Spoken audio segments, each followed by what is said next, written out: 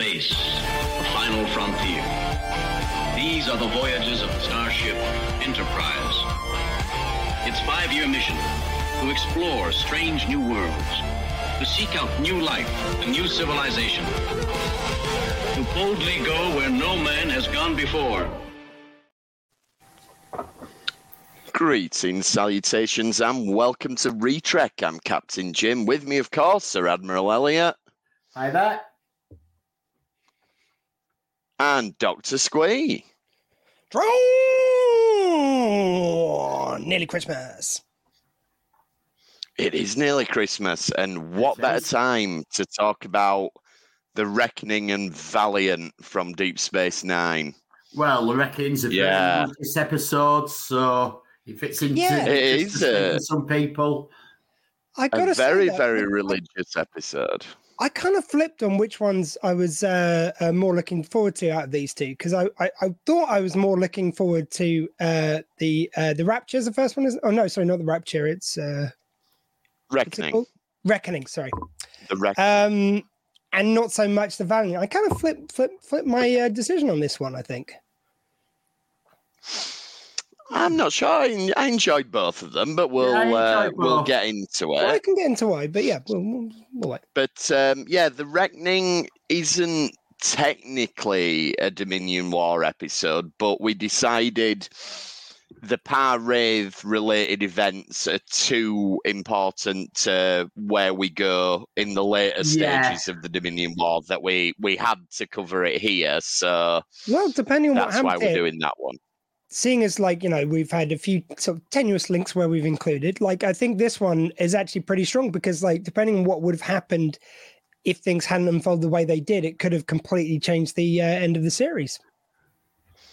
It could indeed. So, this one's an essential one to include. Yeah. And Valiant speaks for itself, like it's Dominion War. So... And we're in the run-up to the finale of Season 6 now. So let's have a look at what's going on in these two episodes. So first up then is The Reckoning, which is kind of a sequel really to the Rapture episode, I think, in that we've got a mysterious Bajoran tablet again, and we've got Cisco going on a religious sort of... a mental pilgrimage, if you like. He doesn't actually go anywhere in this one, but he goes down the emissary route, and we get the first sort of manifestation in the real world of the prophets. Like, we've seen them as visions and things before, and the orbs and everything, but we actually get a bona fide prophet strutting around the promenade this week. And it's the first time we've actually had anything solid about the Par-Wraiths. They've been kind of sort of just rumoured. They've been mentioned, they've been alluded to, but this is full on Par-Wraiths are real. I think this is where you start to build up to them being the kind of ultimate foe to the prophets, which are going to be featured in the war to, the denouement to the war, if you will.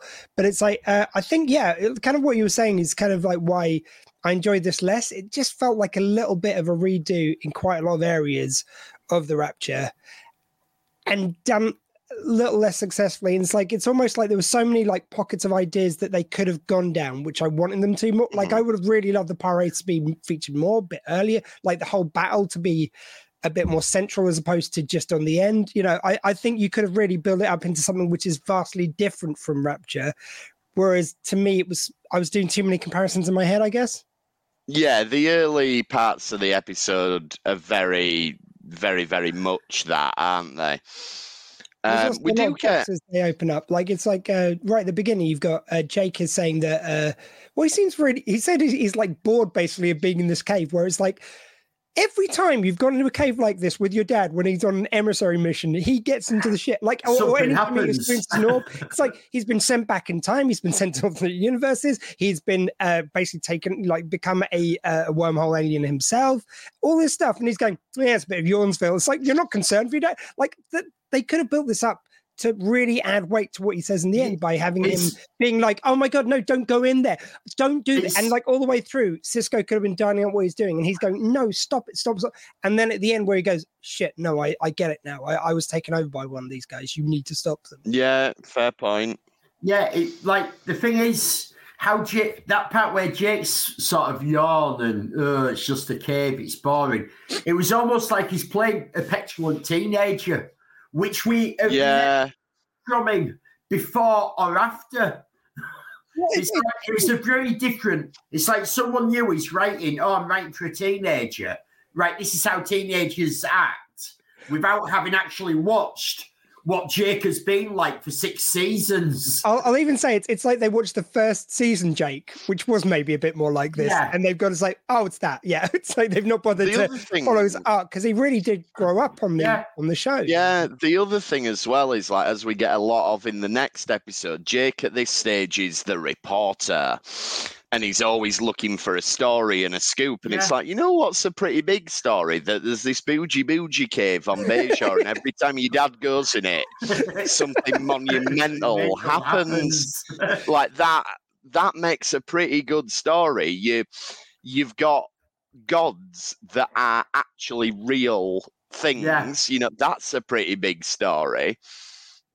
I mean, you've just found a tablet that's addressed to your dad. Like, you know, these are pretty exciting. It was addressed to him 30,000 years ago. This is quite clever.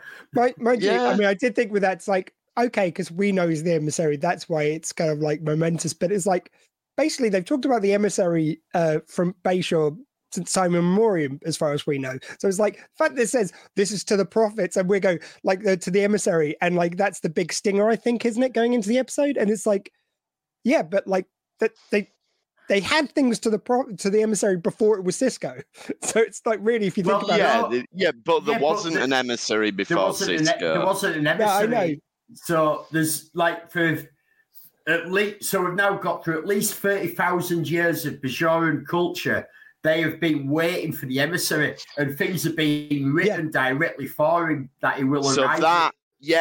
So that tablet is basically the equivalent of the letter that Doc writes to Marty. There's probably a Bajoran Vedic somewhere that's like, you know, we were having bets on whether this emissary would actually turn up. Looks like I lost. Well, it's like, but with that, at least Marty is a set thing. It's like he's writing it to one particular human like person, not an ethereal like emissary. I do take what you're saying, but it's just and there's also a few bits like which are similar where people are like so blasé despite what they've seen. So at one bit Bashir goes like, and I think they were just trying to include him in the episode because he isn't in it much. It was like he goes, God, this is a bit ridiculous. Why are we taking this seriously? It's not like we've seen them do loads of shit every episode since the beginning of the series. How do you think you retook the station at the beginning of the season if it wasn't for the prophets? Before we get to Bahala, though, we do get a little bit about the Dominion War. Like they're having a briefing, and it's the Dominion could attack Vulcan. The Romulans have forced a retreat already, so that shows, you know, Cisco. The Romulans, I like where it's like the Romulans have retaken. Oh, which planet is it? Oh, I can't remember, but Arcanus or something. And it's like, oh, do you think they'll give it back? And like, obviously, Odo's there. No, the Romulans aren't known for giving back territory that they've taken. True. And Odo and Kira, because we've obviously, because it's not an arc-heavy episode, we've jumped over the one where they get together. Yeah. And I don't know. They're both very good actors, and I like some of the stuff they do with it. But it still feels a bit awkward at this stage. Like they're trying to play. The Odo's always had this thing with Kira where he's played it with this sort of quiet dignity to it all. And that worked when it was unrequited, whereas now he's been a bit lovey-dovey, and Kira's playing it as if she's like a teenager in love. And I don't know, that to me just doesn't feel like how their relationship would be. So it's a relationship that's grounded in years of friendship and mutual respect, not that they've got the hots for each other. You know, it's just a little bit weird, the shift, I think. And isn't it just the episode before when they got together, which feels like this was sort of like shoehorned in here just to remind you, it's like, oh yeah, we're not ignoring the fact they're together. Don't worry, we're going to feature this later.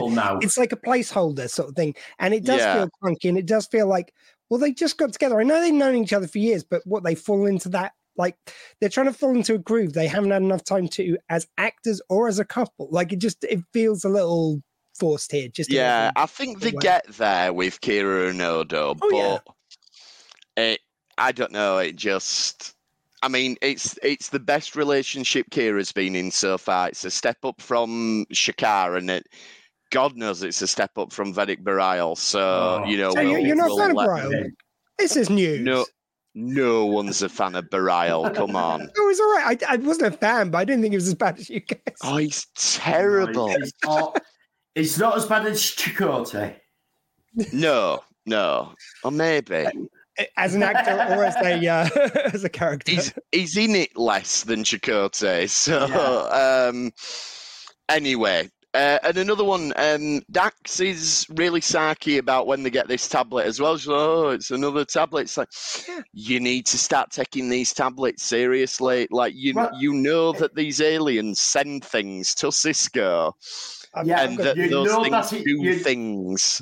You have to admit, but at this point, all of them have to admit the wormhole aliens or prophets, whatever you want to call them, are real because they're the only thing stopping the Alpha Quadrant from having fallen at the moment by stopping the Dominion fleet in the bloody wormhole. That's exactly it. It's like they would still believe, like, you know, they might not believe they're prophets, but they know they're super powerful wormhole aliens. They are that thing of like when science becomes so far from our experience that it's sorry. There's a quote which I'm loosely doing here, where it's like science has become so advanced that it's indistinguishable from magic. Yes, I was getting there.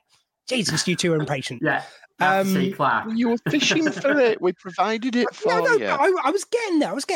Come on, you have to let me kind of like marinate, much like their relationship, which they didn't let marinate. Anyway. Oh, nice. Well played. But Dax is another great example because she was saying it's like, well, I think you'll find I'll be calling them wormhole aliens. And then every other scene she calls them prophets. Every other scene after. She doesn't want to call them wormhole aliens. It's like, you don't. Like, it's so inconsistent to everything that's gone before. And it's like Dax discovered the wormhole with Cisco. She was the first person to meet the prophets. So... like, she didn't actually meet the prophets, but she saw a totally different landscape. Yeah, she knows that they're in a different place. Yeah, she saw the effects of it. Yeah. Anyway, I mean, the gods to believe that they are able to do all these things. Just that's it. It's like, it's probably because they want the juxtaposition for Cisco and his faith and everything, which is fair enough.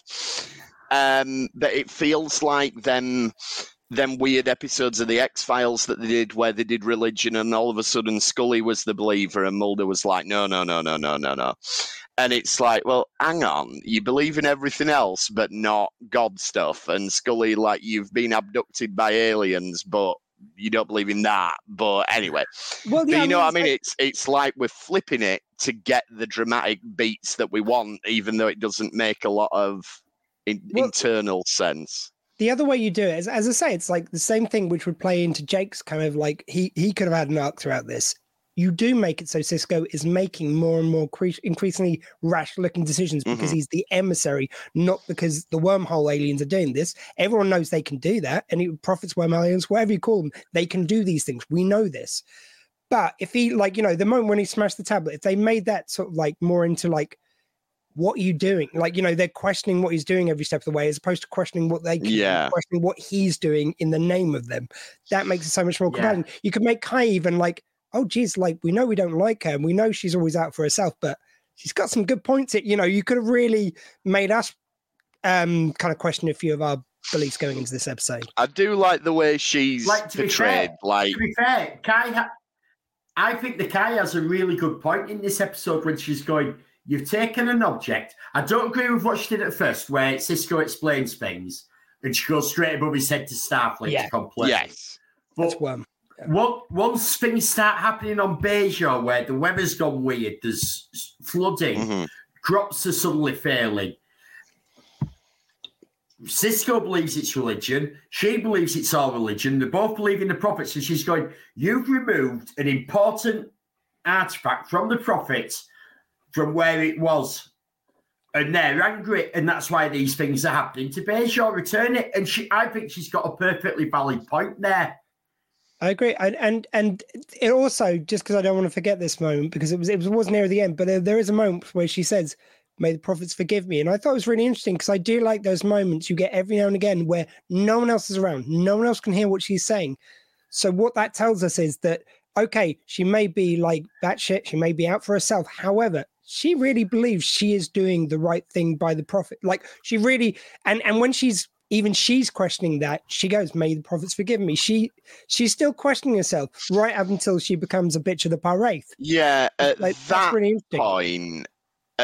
point, I think she's putting the people of Bajor over the prophets, and that's the contrast with Cisco, who isn't. And I mean, we'll get to it when we get to the end. But yeah, like it's interesting. See, it does raise this thing about like where each of them stands in the Bajoran religion, because theoretically, the Kai is the person who speaks for the prophets, so she can say we need to return the tablet.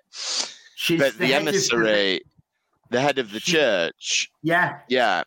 But Cisco is the one that the prophets speak directly to, and that's how they perceive it. So I would guess that in matters of interpreting the will of the prophets, the emissary would supersede the Kai if they're not in. Yeah. Oh, yeah. I suppose it'd be the equivalent of the king in our country saying God wants us to do this, but then the Archbishop of Canterbury saying you may be officially the head of the church, but I'm the one that he calls, so that's not what he wants, you know. We've seen this in America, because it used to be that if the Pope said something, any American politician would go by what the Pope said. They couldn't question them. Even if they disagreed, the most they could do is not comment. And you got to a point where the current Pope started making very kind of like very humanistic gestures. He was doing things which were accepting of different groups and all these things, which ruffled the feathers of the Republicans. For the first time in my lifetime, or any of our lifetimes, and in fact, I think in politics way back as far as I can think of or know of, like they directly spoke out against the Pope. Like their religion was separate to the Pope, which it can't be if you're of that religion. Yeah. And so, yeah, we've kind of seen it in real life, which is Deep Space Nine's always been really good at pointing out these kind of things or being I'm not religious, but in England, we sorted that out centuries ago.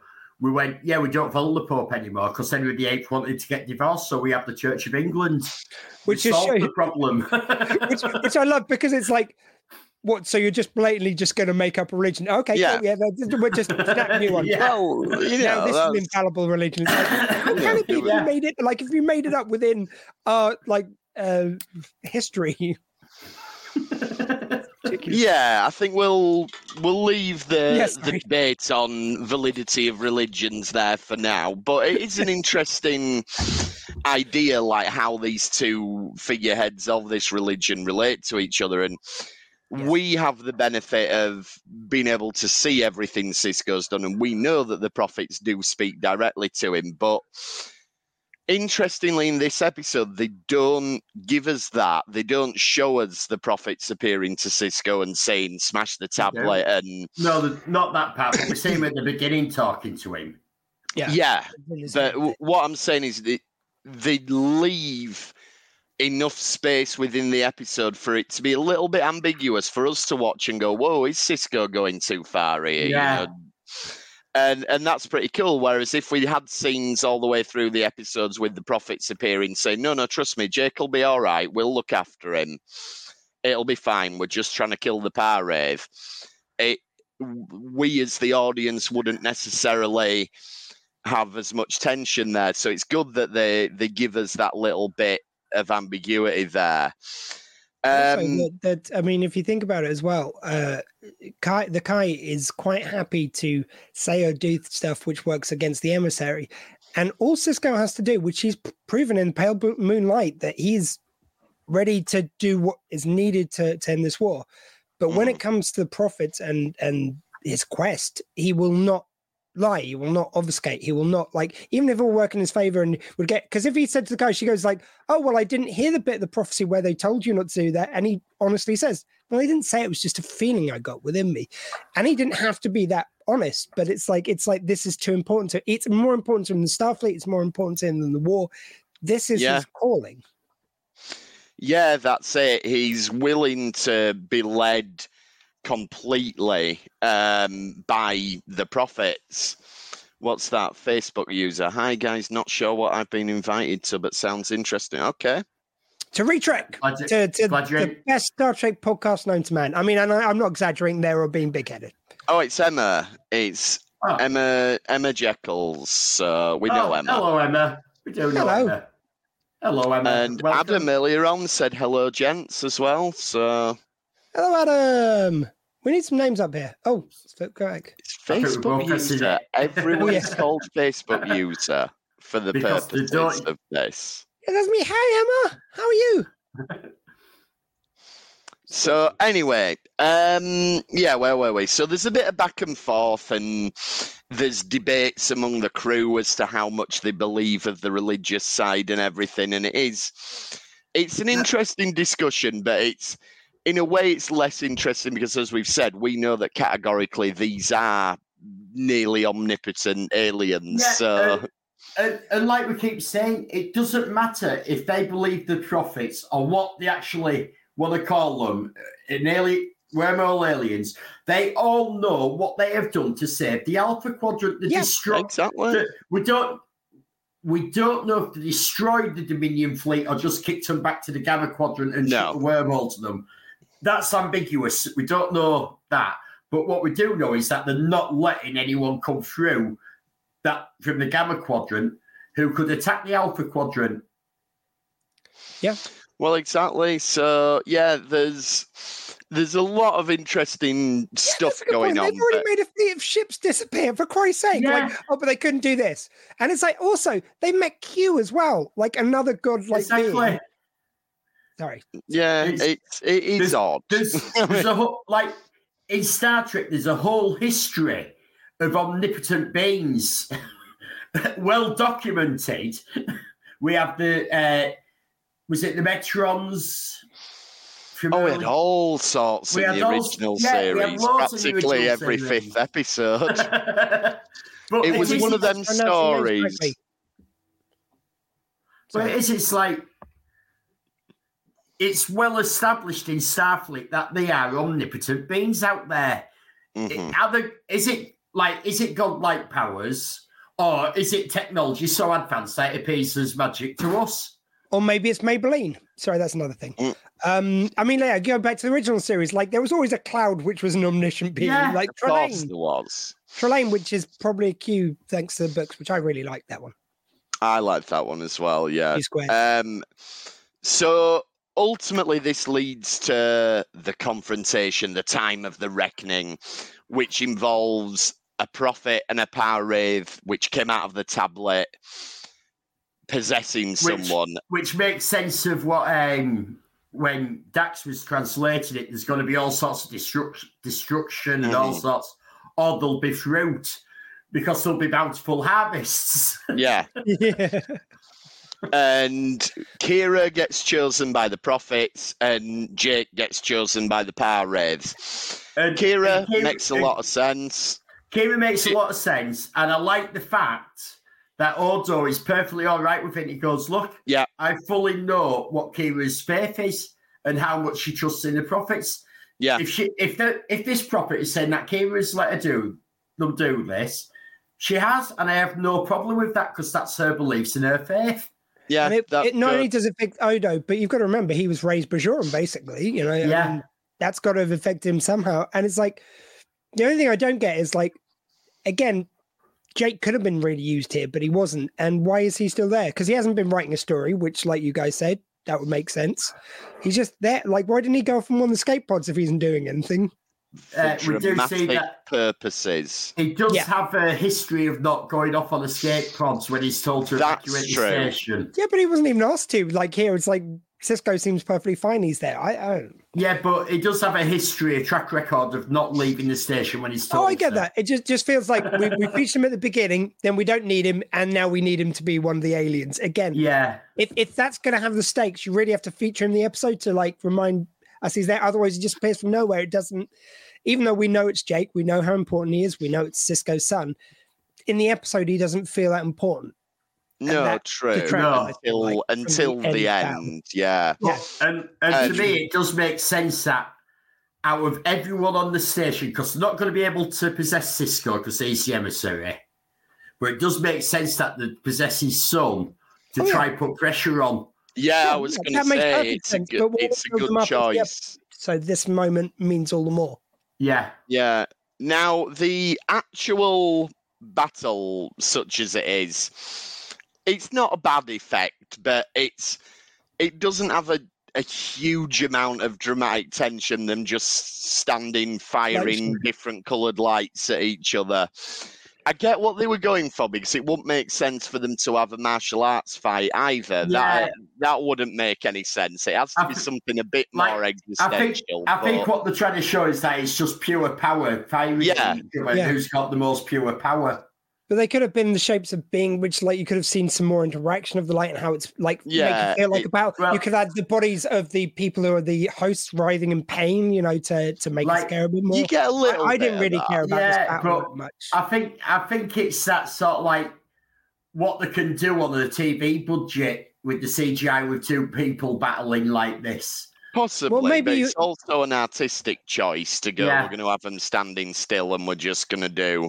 Yeah, because you could have had them both like being sort of possessed and like as opposed to just a pure beam light, them like firing light at each other, firing kind of parts of their essence against each other. Yeah, you could have had them like, let's have an arm without wrestle. too much more of a budget. Yeah. Let's have a bare knuckle. The only way, TV/film where an arm wrestle is dramatic is in The Fly when he breaks his arm. You're forgetting about the Sylvester Stallone classic Over the Top. Yes. I do not remember that one, I've got to admit. You've not seen Over the Top? I think I've seen it. I've seen it, but just not since I was a kid. It's Over brilliant. The Top is probably the pinnacle of fighting movies. It's certainly the best arm wrestling road trip family drama. That's a watch along in the making, I can see. I mean, basically, Stallone has to win custody of his son from his son's evil grandfather. And the only way to do it is by winning the World Arm Wrestling Championships in Vegas. Right, let's see how many of the Geek High Council we can get to attend a watch along, which we're going to do of this. I think Over the Top's fantastic. No, you said me. Anyway, but we'll cover that another day. Yeah, sorry. But so there's two films where arm wrestling is dramatic.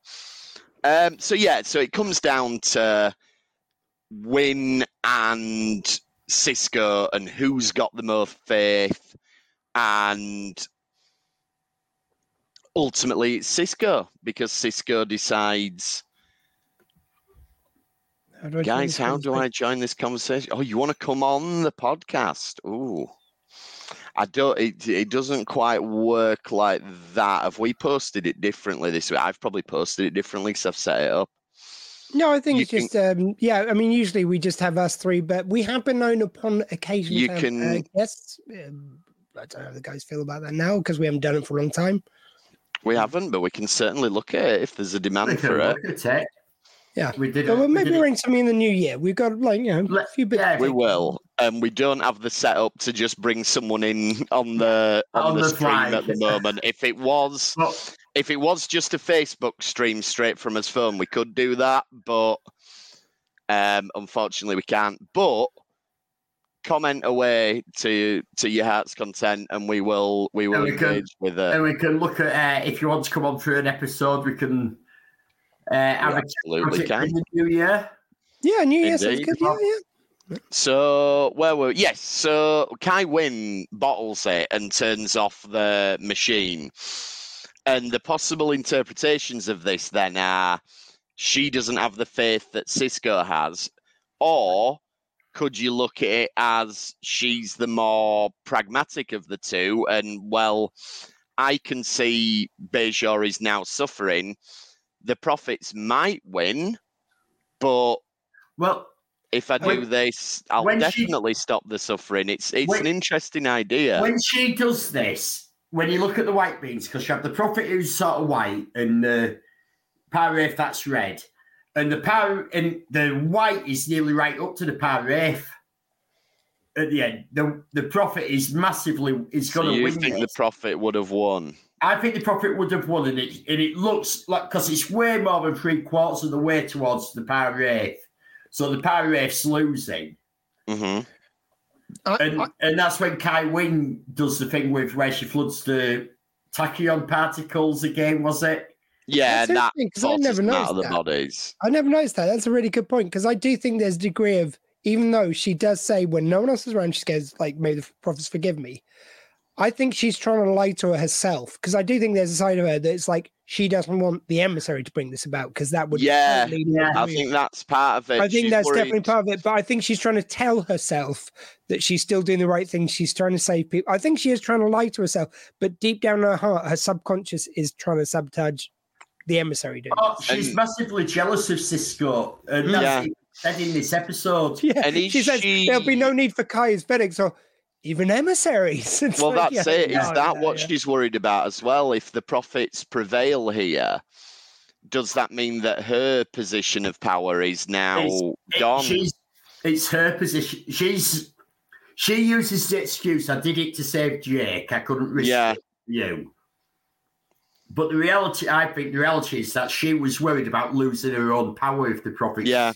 In fact, whichever side won, she'd lose her power. Yeah, absolutely. Well, you've got to think, like, over the years of the show, the different popularity of the emissary, like there's probably kind of like polls done like they do on politicians on Bajor. It's like, what's the popularity rating of the emissary? Like there's probably about 90% believers, 10% not by now. Yeah. But she's probably clinging on to the fact that some people don't believe. And of course, during times of war, people cling to stuff like religion and their beliefs.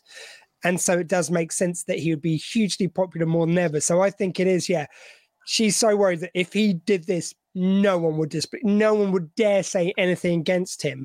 And she would lose her thin grip of power as a religious leader. There's also probably an element of, I've only just thought of this now, but like a bit of resentment of the fact that, like, yes, Cisco's the emissary, and he turns up and he does stuff every so often, but essentially he sits up on a station miles away most of the time. She do what she wants on the planet. Whereas she's on the planet having to deal with all the day-to-day stuff, and I bet it's always a case of if something goes right, they say, "Oh, the emissary," and if something goes wrong, they go, "Oh, the Kai's done that." So I can see why she's a bit resentful of him. Aren't prophets just gossips at that time? Their view is subjective. The prophets, well, because the prophets are non-linear, so Is that another way to take it? I suppose their view is subjective to an extent, but they can see how everything's going to pan out. So technically, the prophets, actually, that's just made me think, the prophets know they don't win this. I think this is the one where the Parwraiths are involved, because they're also gods. Okay. Those are points. It's like the fixed points in time in Doctor Who. It's like that's their time Maybe when they don't know what's going to happen. Yeah, there's two branches. Every time there's Parwraiths, it must be, because otherwise the Parwraiths wouldn't bother if they knew how it was going to pan out. So there'd be no point. Yeah, I think whenever they're involved, there's a point in time they don't know. Yeah, it must be. And then we do get that lovely moment with Jake and Cisco where Cisco is feeling bad, right? Rightly, because he has endangered his son in the name of the prophets. Only a little bit, yeah. He was only possessed by the devil. A little bit in mortal danger. But then you do get that moment, and it's a testament to like the strength of their relationship that he's still a young man at this stage, and he's able to not be angry at his dad about this because he's like, no, that was evil, and I know why you had to do that. So, very grown-up reaction from Jake, which is a bit of a contrast to him being whiny and bored at the beginning. And as you say, Squee, if they'd have done something with that, we could have had a little arc for Jake. However, though, notably, neither of these two episodes have a B plot, so there probably wasn't room to do much more with Jake in this. But I think you could have pulled out some of the other stuff of people disbelieving. For any one of those things, you have Cisco acting irrationally and him being questioned and Jake worrying about him. Like, he could be talking to all these people who are talking to Cisco about, like, they're not true. Take all that stuff out because we know they're true. Good point. We've said it a number of times through the episode that it is just silly for them to keep saying that they're not real. Yeah, just take that out. Take that out. Pull in some scenes with Jake. They've had indefutable proof. And every moment when Cisco's acting a bit like mad, you just dial that up. You just make him look a bit unhinged. You got to every Brookswood, you had to be intense. I don't know if he can do it. I don't know. Maybe he can do a bit of sound. Can you just slalom a bit more, Adri, for this scene? So let's move on to Valiant then, because we've had a religion heavy episode, so we get an action war heavy episode to compensate for it. Rascals, the teen edition, but better. Pretty much. Star Trek does Lord of the Flies, brackets, again. Yeah. End brackets. But so we start off with the scene in Quarks because we still have to have all our main cast turn up at some point to say hello because we've got to pay them, even though this is a Nog and Jake episode. So we get this contrived thing where Quark, gotta go, my phone's on low power, but thanks for the invite. I loved every minute. You're always invited to watch the show. Always to come watch Emma. And we will talk. If you want to come on, we will talk about it in the new year. Thanks for watching. Thank you. So, we get this thing. Everybody turns up. Well, not everybody, but we get Dax turns up and Quark turns up. Well, I quite like how it does it because you've got Quark in the... I love the start of this where Quark's in... Is it this one where Quark's in negotiations? Or was that last episode? No, this one's where at the beginning he's backed up with orders. Is that the next episode? And I've started watching another. You may have started watching the next one. No, I love the fact that if you listen carefully at the beginning here, where they've got everyone who's queued up at the bar because the replicator's down. If you listen, all the other extras and voiceover artists are going, blah, blah, blah, and there's just one really clear female voice going, "Hey, come on, Quark, over here, come on." Yeah. You can hear her dialogue, and she's the only one. I don't know why it stuck out to me so much this time. It's like my favorite example of that is in Return of the Jedi, just after the Super Star Destroyer crashes into the Death Star. There's a reaction shot on Admiral Akbar's ship of everyone going, "Whoa!" But if you listen really closely, someone in the background goes, "Die, dickheads!" No, sorry. Yeah, and it was still there as of the DVD release. So I don't know if Lucas has taken it out. Yeah. Honestly, don't say that. Lucas will do it now. He'll find a way. Like I know Star Wars own it now. Do with it anymore. I will have a look on Disney Plus and I'll see if it's still there. I know Disney Plus own it now, but if Lucas hears, he will break into Disney just to get that out. It was definitely there as of the DVD, and I think maybe the Blu-ray. But anyway, so yeah, we've got all this going on with Quark, and we get an excuse. His replicator's down. But what all this brings in the idea that Nog can't fix it because Nog's away on a mission, and Nog's gone to visit Ferengi. Rom can't fix it, and then he was going to send Nog, and Nog can't go because he's off to Ferengi. But then Dax turns up, and Quark just can't understand this. Why Dax is fixing it? True. And Quark does still fancy Dax. So he's like really upset at the fact that she's getting her hands dirty doing stuff.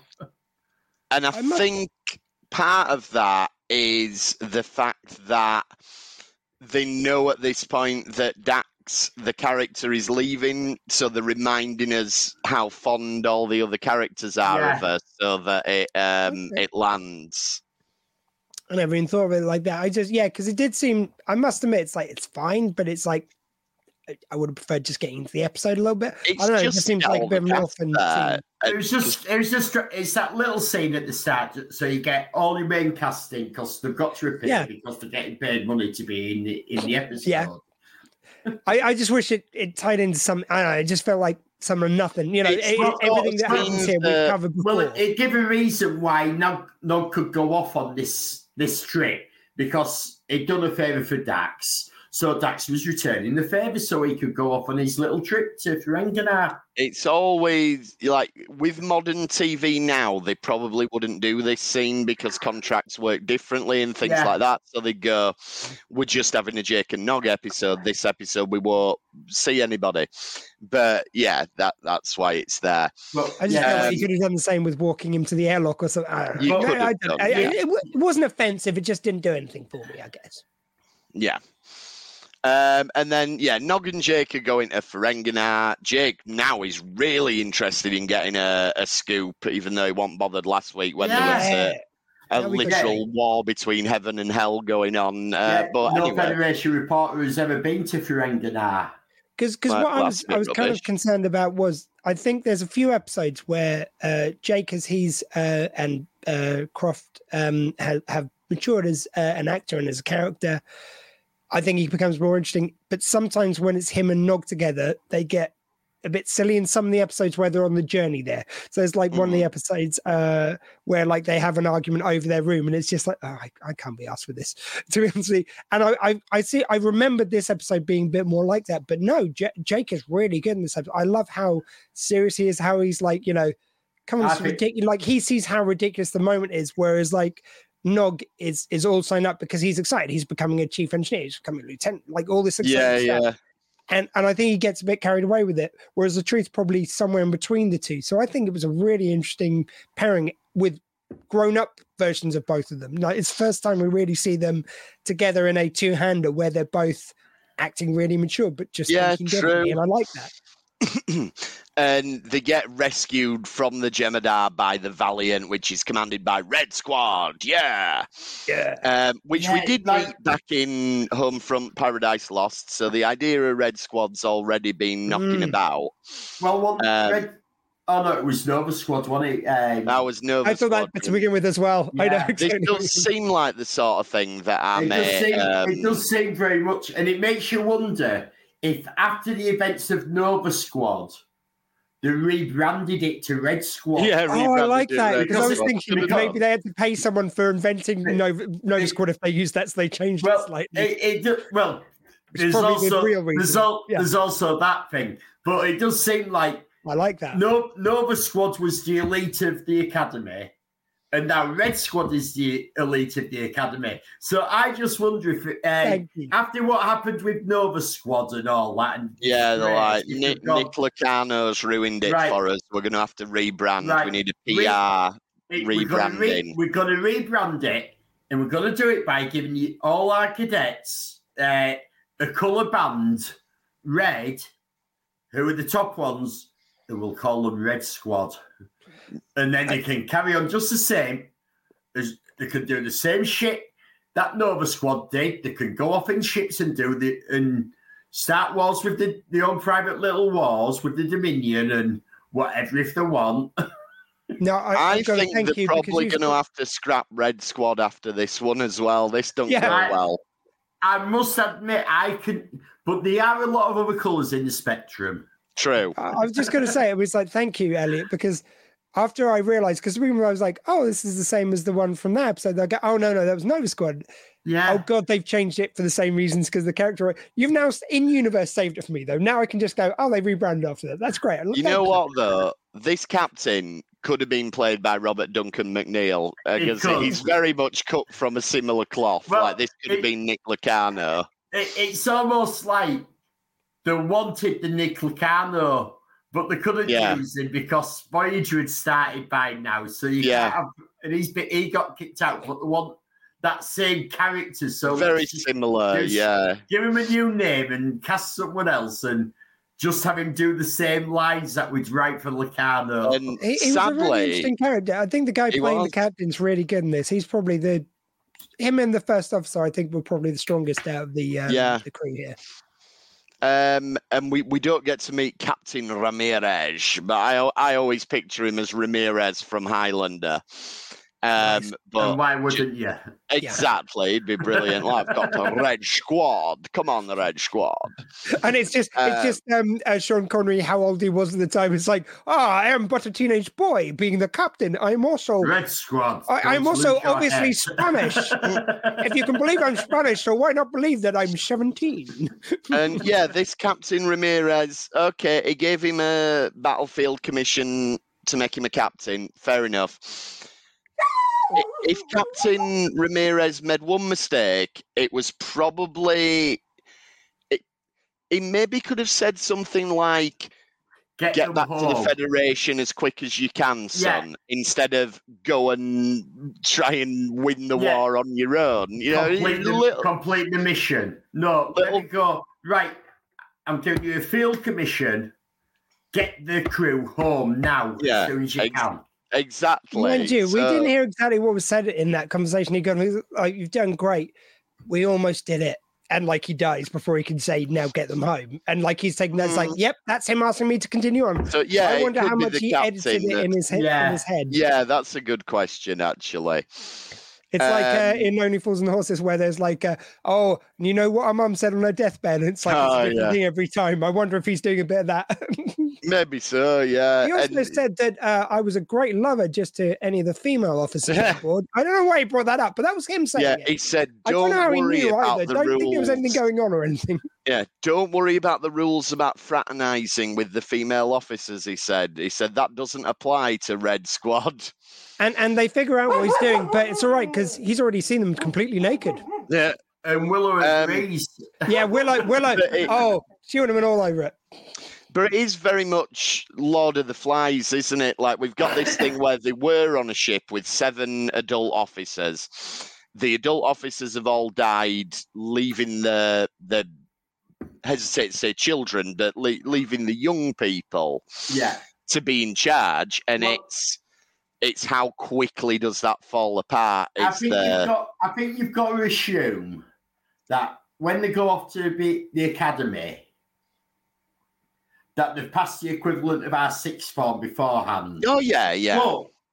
But they do the education quicker. So I'm assuming they go to be cadets at like 16.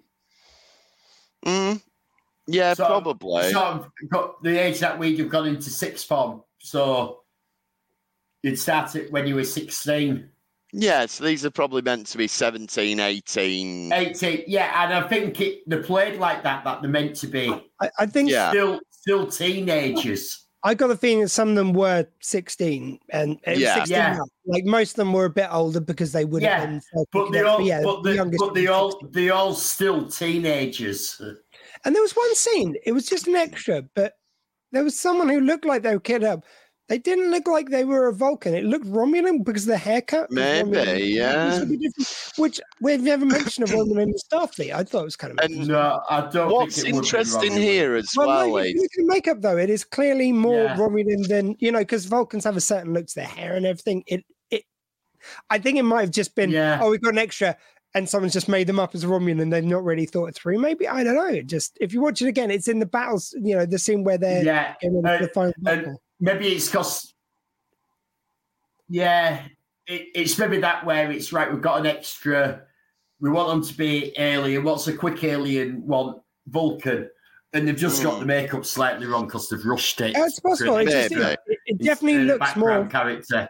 Mind you, we've had like Simon Tarsis with Drumhead, like he was half Romulan. So maybe after that. Yes, but that was poo-pooed. Well, I'm just wondering if after that, like, because there was so many conversations which would have come out of those events. Maybe half Romulans were allowed in Starfleet or something. So here's the thing. I wonder what would have happened if, when Nog, who is an officer, albeit is an ensign at this stage, when they got on this ship, if the guy had said, I'm the captain, if Nog had said, don't be stupid, I'm taking command, you're a bunch of cadets, we're going back to the Federation. I think they'd have probably fallen in line if Nog had done that. I think they would. But he hesitates. He outranked. He actually, like, you've got the but he's only an acting captain. He's really a cadet still. And as soon as he gets back to the academy, he's back as a cadet. So Nog is actually genuinely outranks them. I would actually argue that because he said the way he says it anyway. I know what the formalities are because I was kind of thinking about all this watching it. He doesn't say it as acting captain. He said, I was given a field promotion, which does work a bit differently. Yeah, the captain does have the right to... To be fair, we did all see Star Trek 2009, how this did happen to occur. Well, exactly, yeah. You can get promoted in a day from like the janitor to being the captain of the starship. Regardless of how many other officers are on board. But I think the way they've written it and the way they played it, it does play like they are so loyal to him. I don't think they would have gone with Nog. I think Nog I think Nog might have been able to, because I think maybe even the captain would have cracked if Nog had held that mirror up to him and just gone, you've done a good job, but I don't know. If he'd gone on board and gone, well done, son. In fact, well done, son, for looking after your crew.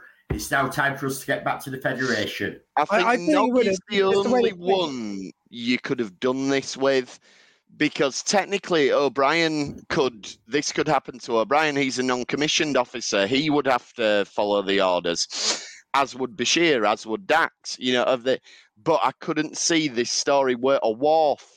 I couldn't see the story working with any of them except Nog. Yeah, I think if it was anyone else in the crew, I would have gone with you guys that they would have just submitted to okay, it's the adult in the room, basically. Yeah. Whereas he's about their age, so the whole thing is, I think, they don't see him as anything above them. So even if he starts throwing his weight around, especially seeing as they've all galvanized around this captain, they've had to get as far as they have.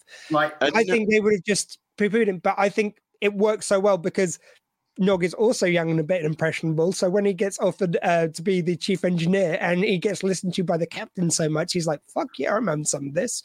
So it's like, it works in both ways that they would both go with it. You've also got that Noggies of them years of cadets. Like Red Squad has been off on this mission for however long. Nog has gone to the academy and they're fast tracking them in the academy to ensigns and out into the war. Yeah, true. Yeah. So Nog is the same age. In normal things, Nog could still be a cadet, and this had been Red Squad at the academy, and they'd be above Nog. And I know this is jumping ahead a little bit, but it's very on theme to what we're talking about. Do you think at the end? Now this is just my head, nothing else, but I think that because the guy at the time, when he gives the field promotion to Nog, he is a captain. Like they don't use the word acting, certainly. So if that was entered in the log as he was made captain at that moment, he gives a promotion to Nog. I think legally, if you like, that's that. Like Nog should have been alluded. Yeah, but I'm gonna say I think my little headcanon is that Nog turned it down because of what went down. I was wondering. Maybe, Nog he decided not to even mention it. He was like, that never happened. Yeah, I reckon it's probably that he hasn't mentioned it because he's embarrassed by how quickly he was kind of seduced by it all. Yeah, because I think if things had gone right, he would have been going, like, captain here gave me a promotion, Yeah, hang on, I'm a lieutenant commander now. Yeah, if they destroyed that Dominion ship and got back, it'd have been, chief engineer, me now. I think even if you come back, lieutenant commander. Oh, Brian, go make my dinner. But I reckon if he'd come back, then he'd have got that straight away. I think even with the fail in the mission, if he had wanted to push it or wanted to say, it's like, well, I was given this promotion, it's up to you guys. I think legally it would have had to stand. I think that's his choice not to. Like the only way it works is that he's chosen not to. Really? Yeah, you're right. If you follow it through logically, yeah. And then that adds sort of an extra poignancy to in the series finale. He gets promoted to lieutenant again, and he's earned it the right way, sort of this time. Very Star Trek, maybe. Yeah. And I like all the sort of interactions that Jake has with the ensign who's from the moon. And they talk about how people on Earth call the moon Luna, whereas she's like, no, you call it the moon if you live on the moon. No, she doesn't say that. What they say is like, he goes, oh, Grandad calls the moon like it's the only one. And she goes, well, we don't even call it Luna there. And she doesn't actually say what they call it. It really annoys me every time because I'm going, well, what do you call it then? No, she says if you live on the moon, you don't call it Luna. So they still call it the moon. Well, she didn't say that. Because the way I heard it, it sounded more like, they don't call it the moon. She says they don't even call it Luna, suggesting there's a third. No, she says if you live on the moon, you don't call it Luna. Yeah, but she doesn't still call it the moon because she says if you live on the moon, so she's calling it the moon. The moon. I don't think she used the word moon in that sense. I really she don't. did. I've got to watch that back. She did because that stood out to me. I was like, he's trying to make. It's like a cute moment because he's trying to make this connection with her by saying, "Oh, can you believe my granddad still calls it the moon?" Yeah. And then she's like, "Yeah, but if you live on the moon, you do call it the moon." So it's just kind of. Oh, I thought the suggestion was they call it a third thing, which no, it's he has an expectation of it's like, he wants to say something cute that amuses her, and like the reality is she's like, no, we're from different worlds, you know. It's I get how they're doing that, but it's just the end bit I didn't get. The whole reality of this is, as a species, we have been extremely lazy in naming our own moon. We have. Like every other moon in the bloody solar system is named after something. We've named bloody pebbles flying around the solar system interesting names. But our own moon, we've just gone, it's the moon. Yeah, we should be going, hey, is the Armstrong up yet? Is it a full Armstrong tonight? But you've also got the other point that ours is the definitive. That's true.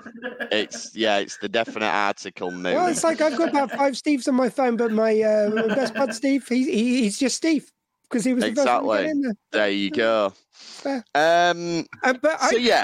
Which comes out of this though, where he goes like, I know they've got to do it, and we've only got 45 minutes of TV, and I get it, but it's like. The thing that he loses his shit over, it's like, you reminded her about home. You said about, like, oh, where do you live and stuff. And it's like, you can have lost this captain this long without allowing a little bit of a morale moment. Throw him in the brig. Yeah, we don't need people crying. Well, you do find out, though, that they've been there popping pills and all that to keep morale. Oh, yeah, you do. Stuff. That's a nice little moment that it shows you that it's getting to him.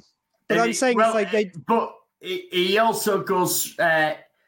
It does say in it that all the crew were taking pills, and it's like, oh, give him a few of these to make feel better. And obviously the crew, these are young kids still, and they're under huge stress, and they've turned into a bunch of druggies. We really look at like what the point of this is, like all the drugs they're taking to make themselves feel better. We are lucky we didn't get a remake of The Apple here. The only thing very true point. But the only thing I was thinking is like it's just to have demanded the amount of loyalty or commanded the amount of loyalty that he has, as well as the drugs, you would have also had to have won people over. You would have had to have had that kind of warmth there, I think, on some level.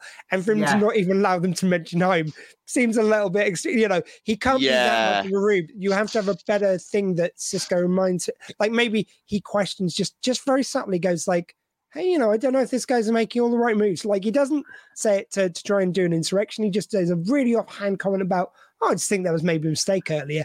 And that's what he clamps down on because he can't have anyone maybe been a bit stronger for me. It just seems a bit weird that, It's almost like that. You would never follow him over broken glass the way these guys seem to. Like, I think it's that thing, though, that they've all got that ego thing because in Red Squadron as well, where they've all got their own personal ego, that they are the best. So Red Squad, even better than Nova Squad. But we compare them to Nova Squad. And if you think of with Nova Squad, you did see the warmth with them. You did see why they liked each other. They were just in this really tense situation.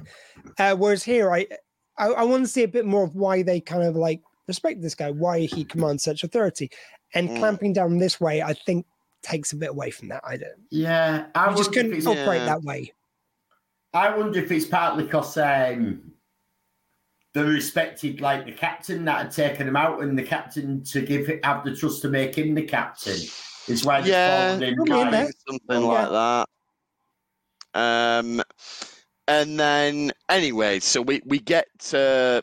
Oh, and I've got another reason why they're all following as well, because that first officer is all over him. She seriously has the hots. So teenage. Oh, she does. Yeah. She seriously has the hots. And she's enforcing what he wants to on the rest of the crew. And I also like the fact that in that scene where he is kind of like they are grilling Jake, he just sits back and is quiet and lets her attack him.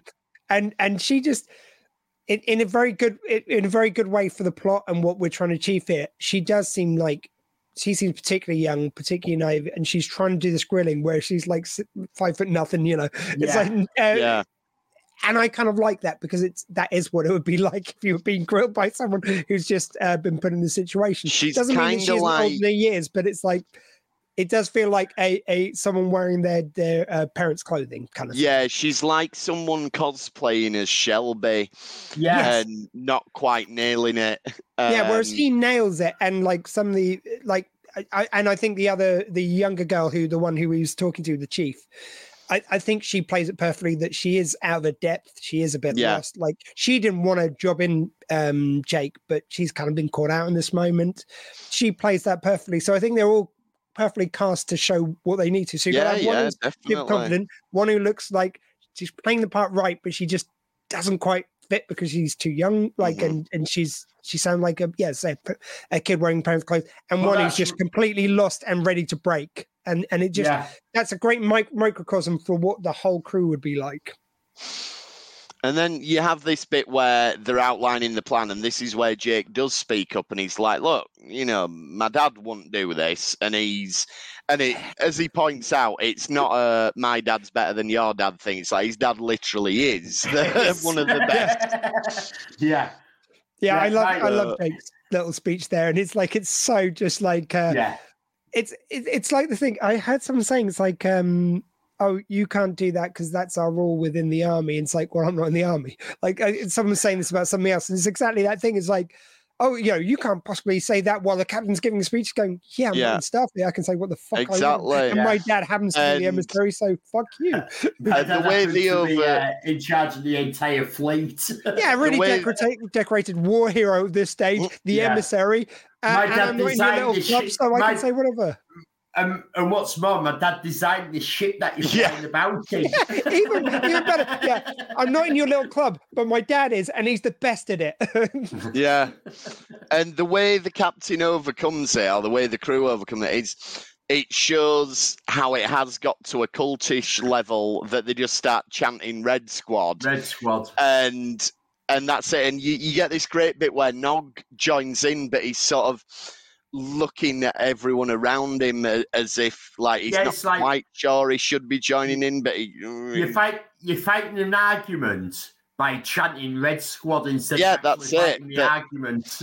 But it works because of the grip he's got of them, and it just whips them up into a frenzy without thinking about it. This is also that thing about kids being more impressionable and all that, and easier to manipulate. And it is because of the age that he's able to manipulate them this way. Yeah. I mean, I think it leads naturally into that last scene. If you guys are okay, we'll move on. But it's just, it's when Jake does say that thing about, like, says that thing about, put that in your story too. It's like, show this captain was out of his depth. Like, this guy was out of his depth. He had done a lot of good stuff, but then he fucked up. But he was also like not a bad guy. He also did way more than anyone of his age should ever be expected to do or could have done. Exactly. Like a lot of people. It's all true. And I love that kind of nuanced ending to it. Yeah. And it does fit along with the story. Because I don't think Jake or Nog got ever completely wrong in this episode.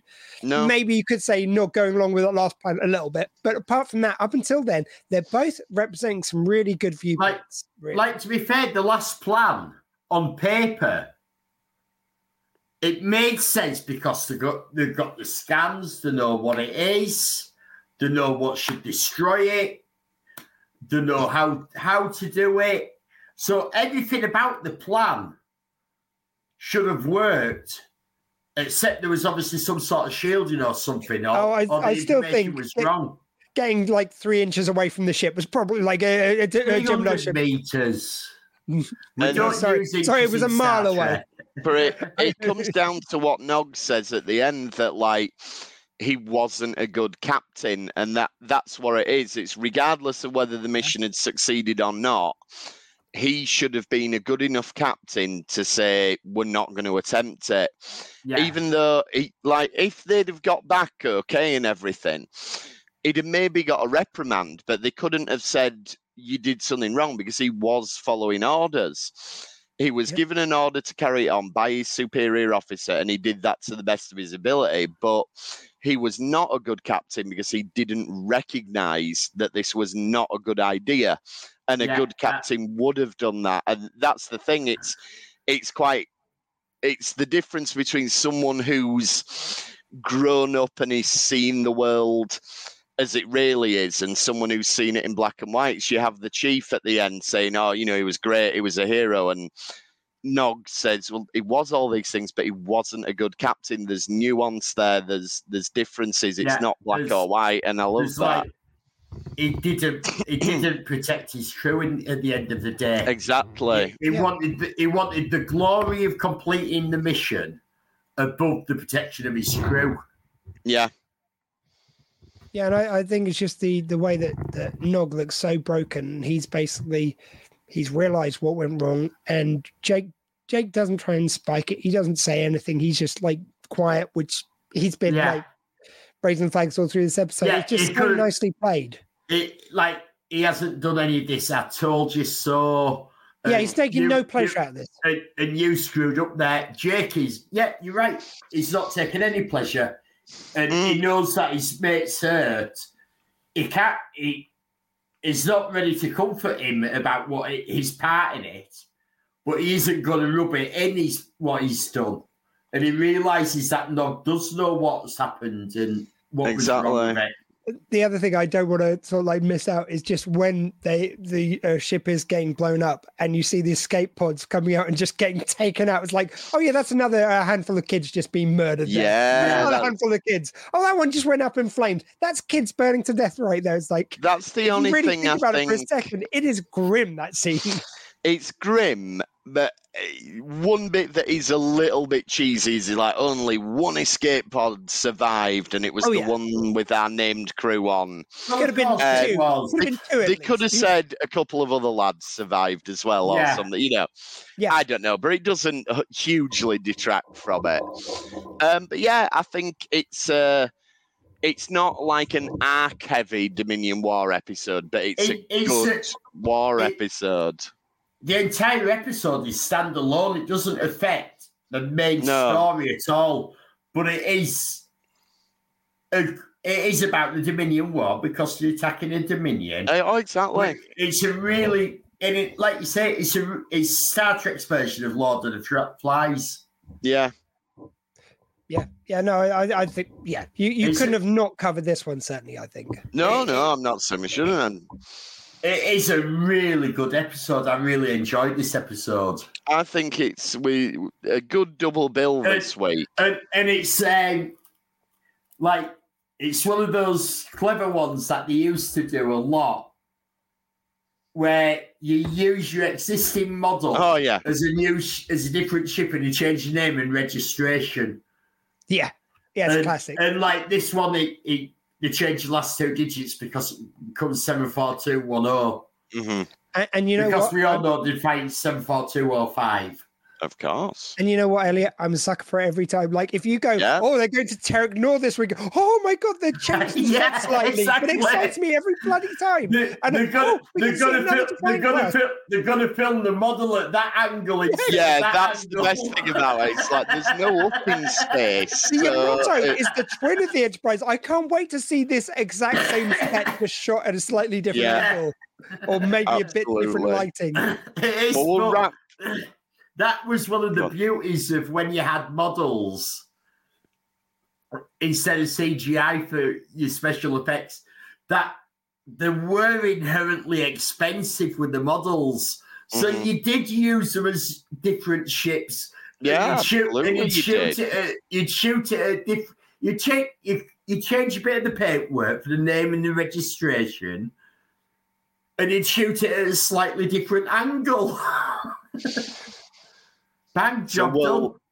We'll wrap up there then for this week. Next week, we're going to cover the season 6 finale, Tears of the Prophets. So bring your hankies. And we will also have a bit of Christmas fun. We're going to play the Wheel of Trek. Yeah. Probably known as Star Trek Top Trumps, but that became very confusing to everyone. No, we're not playing Top Trumps this time. We're not playing it. Formally. We're going to use the prop of the Wheel of Trek. We are going to use the Wheel of Trek. Yeah, that's what's it. Yeah, that's what's going to be now. It is going to give us characters, and we're going to decide what we'd get them for Christmas. So if you have any ideas you want to throw out in the chat on the Facebook group over the week, and you can play along at the time. Yeah, what would you get the Star Trek characters for Christmas? If you want, I really encourage you to come along and play along at the time, because we'd love to have we can have the audience as like a fourth player. Monday night we will be putting the names on the wheel. So up until Monday, you have time to go onto the Facebook page, and you can add put a name that you'd like us to add to the wheel, and we'll add it on there. Yeah, and we'll have different. Are we doing different wheels for different shows again? Because I think we're just going to do one giant wheel, one huge wheel. Wheel. Like the Christmas wheel of Brie. Like my screen's not going to be big enough for this wheel. It's going to be the biggest wheel in the world ever. Nobody has ever seen a bigger wheel. This will be a wheel that's bigger than any wheel has ever been. We're going to make this wheel classy again. Where's the bigger than Michael McIntyre's wheel? This wheel. My hat's slightly out of reach, or I would have put it on there. It's going to be perfect for Christmas because not only is it like the wheel of Brie that you get on the cheese board at Christmas, but it's like the Trivial Pursuit wheel, but like the ultimate Doom Trivial Pursuit wheel. Well, I just think it's nice because we're doing a bit of a sad episode next week. So we're going to end, because we're not doing an episode between Christmas and New Year. We're having a week off. No, we're not.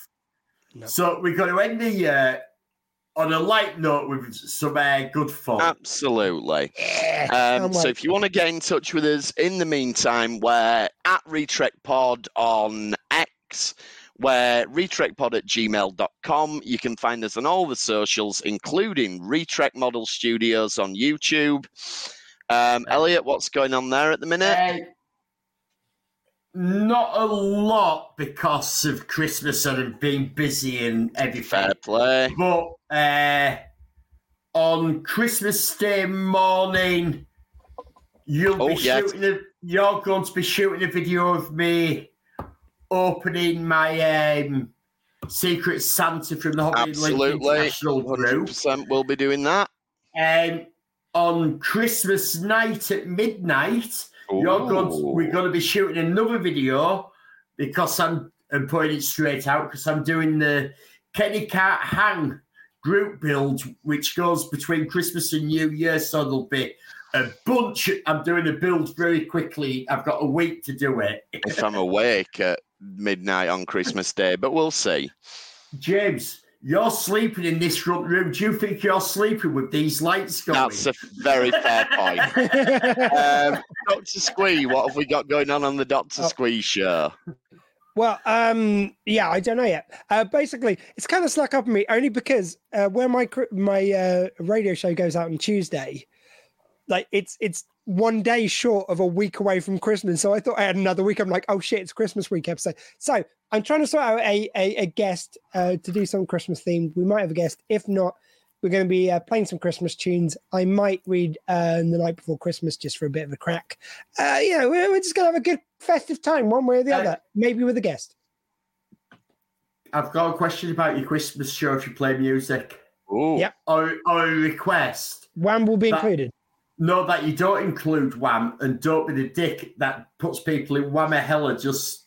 No, you cannot command the radio stations not to play something just for this. And to be frank, I'm sorry. Yes, I'm not hating against people playing it. However, I will not let it influence my behavior because I like that song and it means less playing of it as far as I'm concerned. And I know after the 24th you can play it lots, but it's like, I want to play it. I like it. It's a great song. And I accidentally, even though I wasn't playing, because that game gets played so much, when it came up in a film, I was like, oh, that's the moment. You can't, even if you're not playing, you can't help but notice the first you're not time you hear playing, but you are playing. Everyone's playing till they're out. And you noticed when you were out. So there you go. I noticed, but it doesn't mean I was playing. But what I might do, and we'll see what I might do, is because there is a version which was done by James Dean Bradfield, the lead singer. That's okay. That's fine. Wait, yeah, which was on Tier 5 Friday on Channel 4 years ago, which I've got. So I might play that instead to be nice to all the non-residents of Wamhala. Yeah. I just for you, okay, just for Admiral Elliot, happy Christmas. I will play that version instead. There you go. And thanks Although for I'm playing the Pogue time as well. We will see you next time on the retrek. Thank you. Goodbye. Dragon LLAP.